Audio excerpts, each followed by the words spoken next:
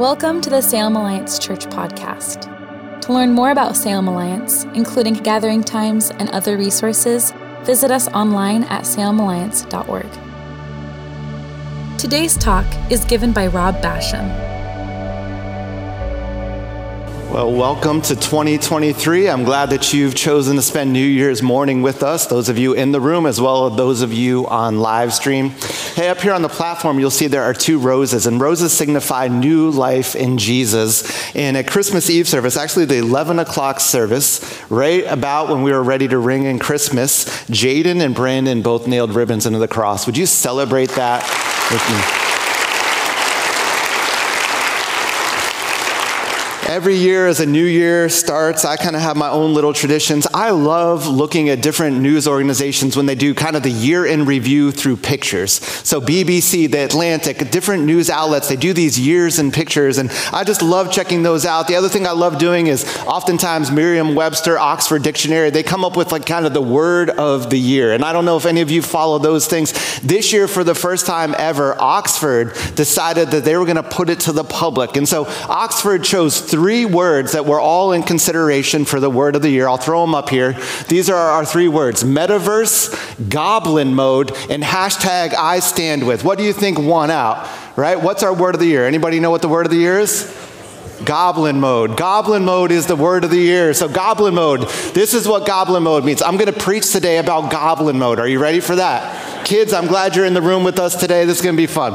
A type of behavior which is unapologetically self-indulgent, lazy, slovenly, I had to look that word up, by the way, just so you know, don't feel bad if you did too, or greedy, typically in a way that rejects social norms or expectations. They chose this word because it kind of captures something that was happening in our culture. A lot of people were just struggling because our culture has continually been setting these kind of unattainable aesthetics and unattainable just images and lifestyles, especially through social media, that people try to live up to. These standards that are almost impossible to meet, and we come under these and they become almost burdensome from us. And so when you just kind of finally feel like, I can't hit that level, I can't get that image and keep it up, I'm exhausted, sometimes people go goblin mode. So they swing the pendulum all the way to the other side and they say, whatever, and they let themselves go and they don't have a care in the world. And pictures of people going goblin mode in their messy rooms with pizza boxes and just tons and tons of coffee, and just they gave up. They gave up. And it's a fascinating thing because it's part of our culture. People are their own PR people and they're just trying to keep these standards up. And it's exhausting. It's exhausting trying to appear good enough. It's exhausting trying to keep people from seeing that one thing that you know might disqualify you from being viewed in a certain way. And so I feel it's important to talk about this even today because I believe Christians fall under this, even with regards to religious expectations and social norms. I feel that so many of us are trying to behave in a certain way in certain circles, and we're trying to conquer sin and temptations on our own strength, and we're failing in our attempts to meet and appease what we feel like is an angry God looking down on us. We're trying to earn his acceptance and favor, and it gets ugly. In fact, we begin to compete with other people and don't even realize it. We begin to judge others. It's legalism at its finest. And I feel that it's important to talk about it today because as we enter a new year, I want us to be free from this. This is actually what Jesus entered into when he came to earth. He entered into a day where this was at its height, where legalism and people were just putting these just heavy burdens on one another. The influencers of the day when Christ walked the earth were the Pharisees. And Jesus is continually calling them out in Scripture. Nowhere does he get more intense with them than in Matthew 23. He calls them whitewashed tombs, cups that are clean on the outside and filthy inside. But this is also what he says. Speaking to the disciples about the Pharisees, he says, they crush people with their unbearable religious demands and never lift a finger to ease the burden. Everything they do is for show. On their arms, they wear extra wide prayer boxes with scripture verses inside. And they wear robes with extra long tassels. And they love to sit at the head of the table at banquets and in the seats of honor at the synagogues. They love to receive respectful greetings as they walk in the marketplaces. All about show. But it's verse 4 here in Matthew 23 where it says they crush people with their unbearable religious demands. Their standards were a burden. And church family, I hope you never sense that from us. But many of us have grown up in circles, religious circles, churches, under pastors and leaders where we did feel that pressure, where we felt like we had to act or behave a certain way and in a way put on a show. Church family, I pray that that is not our posture here. That we are not putting weights on one another that none of us can truly bear. Because when we do that, people give up. People go goblin mode. People throw in the towel. But I believe that Jesus comes into this environment and he brings a level of peace and freedom. And he comes at this and says, that is not the way it is supposed to be.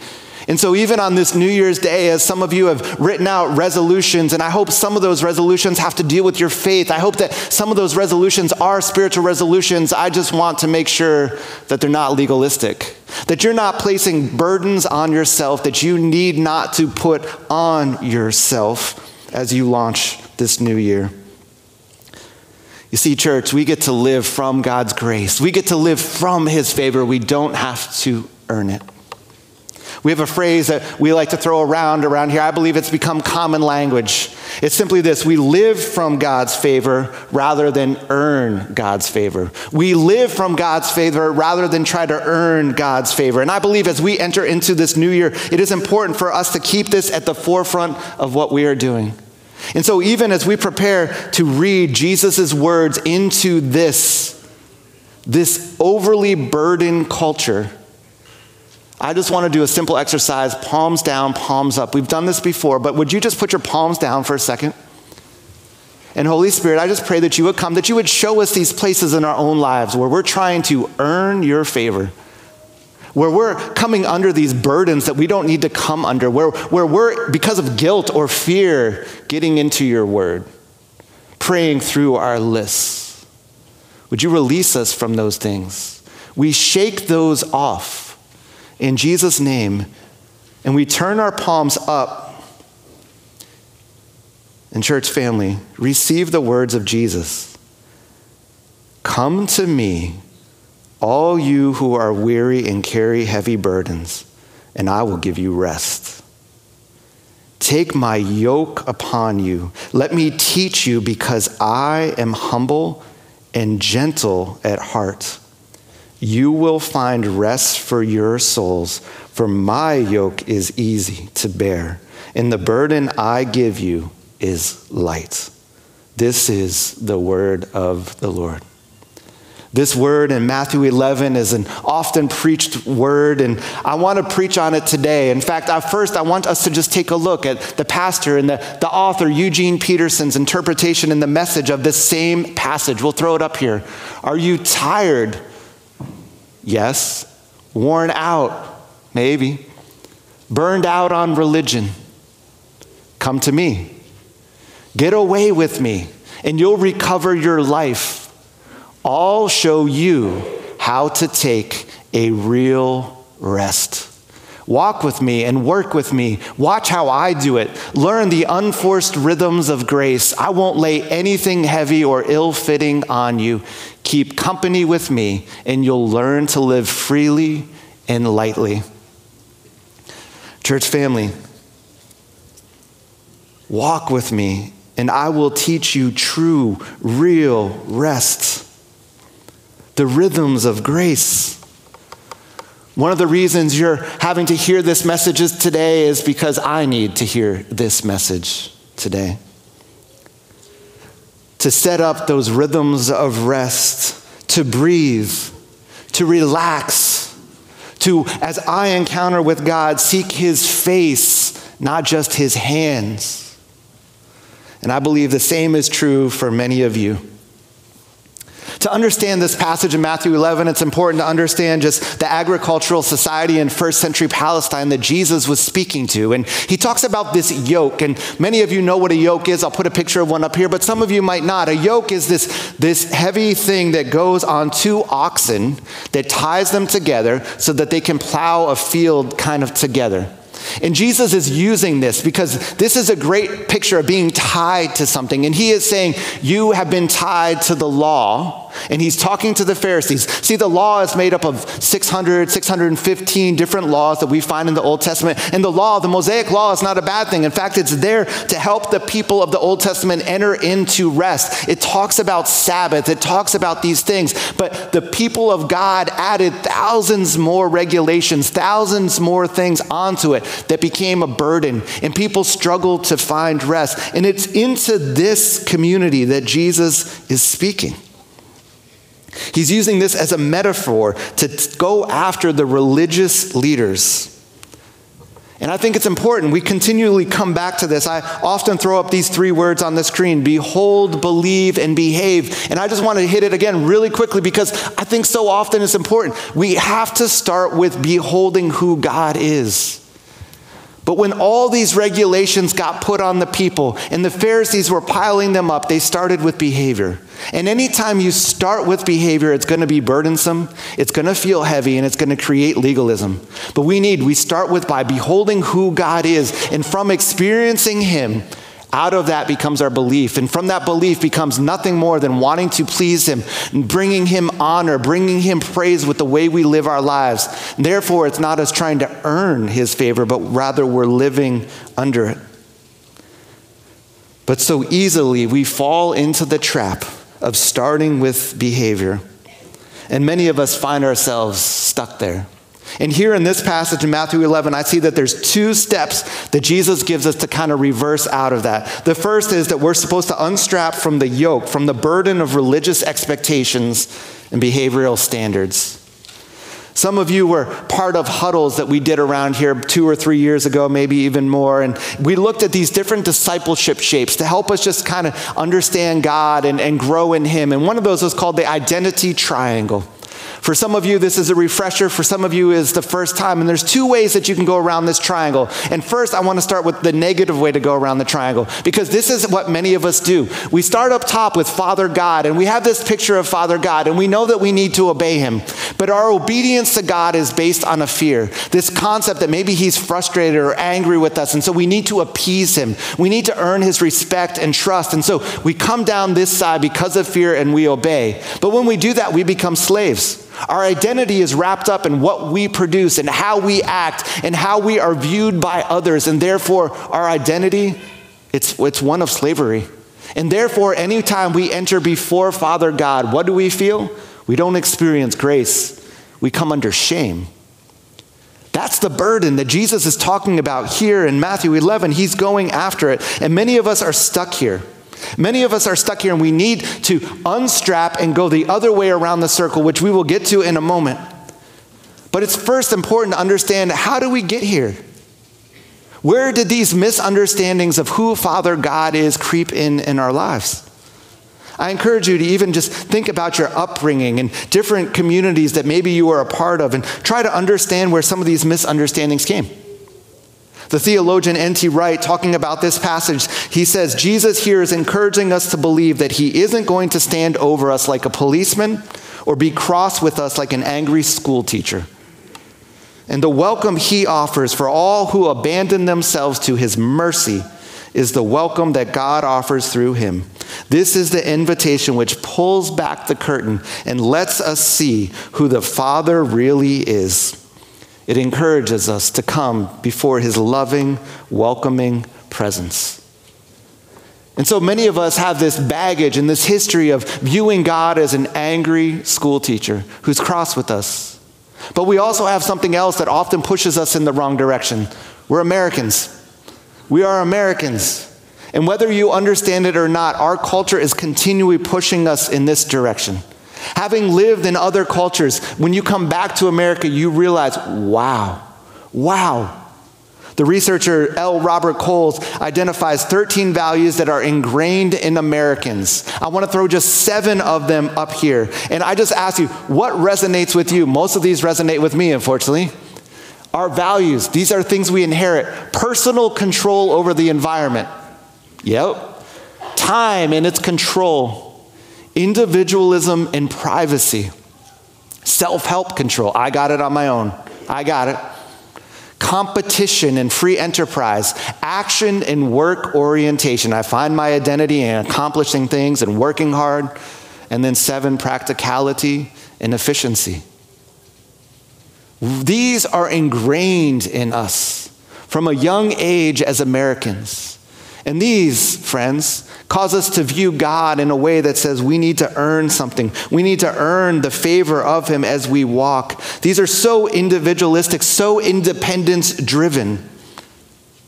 Rest and Sabbath, so many books are being put out on rest and Sabbath in America right now. They're not in other cultures. They're not selling. They're not flying off the shelves in certain cultures, but they are here. Living in the Middle East, you never heard people saying how tired they were, or trying to slip into conversations how busy life was to show their importance. Yet we do it all the time. We've made community rare. We've made dependency on others a weakness. I'm guilty of that one. And it makes us susceptible to this earn it mentality where we fall under religious expectations and behavioral standards. And church family, as we enter 2023, we need to unstrap from that. We need to unstrap from that. But that's just the first thing that we have to do, because we unstrap from it and we take on a new yoke. See, we don't unstrap from it so that we can become fiercely independent. We don't unstrap from it so that we can simply go goblin mode and say whatever to everything and just throw our hands in the air and say, meh. No. We unstrap from it so that we can follow the words of Jesus here in Matthew 11 and take his yoke upon us. That's the second thing we do. We yoke ourselves to Jesus. The yoke of Jesus, as understood by Matthew, the writer of the gospel here, is not one of coming under a code or a set of regulations. It's attaching ourselves to a person, a teacher, a prophet, a king, applying his teaching, his ways, his example to how we live. And church family, when we start from that place, we get to see the other half of the identity triangle. We'll throw it up here. This is the way it's supposed to happen. We look at Father God and we say, look, we have your grace that we cannot earn. And when we receive your grace, our identity is firm because we are children of the living King. We are sons and daughters of the one that died for us, and our identity is strong. And from that identity, we are free. We are free, and our obedience isn't out of slavery. Our obedience is out of the freedom that we have in Jesus Christ. It's an amazing place to be. And in that, our response back to Father God is love. It is worship. It is honor. It is praise. Church family, which way around this triangle are you headed? Which way? Here we see that Jesus wants to free us. It should feel different. This is based in his mercy and his kindness and his goodness. This is a yoke that is favor that we operate from his grace rather than earning it. It's a yoke that carries with it protection. It's a yoke that carries with it authority. Yes, it'll likely involve a level of work, but it won't be a work that's burdensome. It'll be a work that is purposeful. Back to the days of the Garden of Eden, where the work that was being carried out was full of joy, as it will one day again when Jesus comes back and sets up the new heavens and the new earth. When we yoke ourselves to him, it all changes. We start with the beholding. And so as we conclude, I want you to check out this quote from Dane Ortlund, the author of Gentle and Lowly, a book I highly recommend. He says this, he says, you don't need to unburden or collect yourself and then come to Jesus. Get this, your very burden is what qualifies you to come. Your very burden is what qualifies you to come. No payment is required. He says, I will give you rest. His rest is a gift, not transaction. Whether you are actively working hard to crowbar your life into smoothness, which is labor, or passively finding yourself weighed down by something outside your control, the circumstances which are heavy laden, Jesus Christ's desire is that you find rest, that you come in out of the storm, and that outstrips even your own desire. He wants it more than you. And so as you begin this new year, here's your reminder. Here's what I believe God is inviting you into. It's rest. He's inviting you into rest. He's asking you to remove those assumptions of being and appearing religious. And he's inviting you to simply breathe, to relax, to take a posture of simply beholding who he is. He'll give you work, but it will be purposeful. It will be life-giving. And so in this new year, may your resolution not be behavior-driven, but behold-driven. May it be behold-driven. Let me close with one practical way to do this, even in your reading of Scripture. You see, I think that a lot of times we just get into the Word of God because we feel like it's what we're supposed to do. And there's a part of that that's actually not a bad thing. I'm currently in a 2-year reading plan on the app, and I enjoy doing it. But part of the reason I enjoy doing it is because I'm an overachiever. So getting to check off each one of those things every day and hit next and see that my calendar is good, there's something in me like, yeah, this is good, this is good. That's the wrong motivation. Yet it's still a good thing, and God continues to surprise me by what scriptures come on certain days, and I really needed to hear that, and wow, this is amazing. But we need to balance that with another form of reading scripture called devotional reading. Sometimes around here we call it Lectio Divina. And I just want to take a moment, just even let you know, our new Bible study guides for the next 4 weeks are available out there for you. We're going to be in a new series called Gifts, Passion, Story for the next 4 weeks. But we've written these Bible study guides a little bit different. We've written them through this devotional reading style.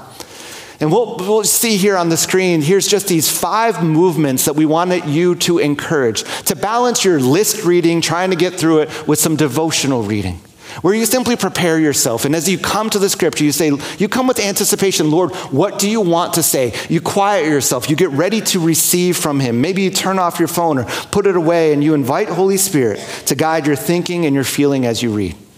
And then you read it, and you pay attention to what jumps off the page at you. You pay close attention. Is there an image? Is there a word? Something that jumps out to you? Something that's unique? And you reflect upon that. When you finish reading it the first time, you read it again, and you journey through the text, and you let it connect with you personally, where you are in your season of life. And you spend some time there, and then you respond. You talk to God about the experience you just had with his living word. You might say, I'm confused by that. Wow, that got my attention and moved me, or that brought something else to mind. But you talk to God about it. You interact. You pray through the text with him. But you don't stop there. It's this final one, this rest piece that I believe is so important. And you pause and you sit in his presence and you allow space for what he's just given you, the download that has just come to you, the words, the reflections to sink deeply into your soul. And you say, thank you. Thank you, God. Church family, as we enter 2023, I just pray that you get it. That you live not trying to earn God's favor, but simply receiving the favor that he freely gives us. That you live from his favor, that you find rest, that you relax, that you enjoy his presence, that you behold who he is. Let's pray. Jesus, I just thank you. I thank you for those in this room and those that are on live stream, and I just pray now. For those of us that are stuck going the wrong way around the circle, for those of us that starting at the place of behavior, I pray, Spirit, that you would come, that you would give us the courage and the power to unstrap from that yoke and to be done with that. That there would be a marked difference in our lives. Holy Spirit, would you come, would you convict those that are in that cycle and don't even realize it, that are struggling, that are tired, that are just under these burdens, and would you free them in Jesus' name? And Lord, would you help us to put on your yoke? Would you allow us to tie to you, to submit to your rule, to your reign in our lives? And in that, would you bring freedom? Would you bring worship? Would you bring beauty? Would you show us your face in new and fresh ways this year? Lord, we are expectant, and we declare that you are a good Father. So help us breathe you in. In Jesus' name, amen. Thanks for listening to the Salem Alliance podcast. We hope you have been challenged and inspired. Salem Alliance is a community of believers located in downtown Salem, Oregon, and we are passionate about our city being a city at peace with God. To experience other messages and discover more about who we are, please visit salemalliance.org or download the Salem Alliance app. And again, thanks for listening.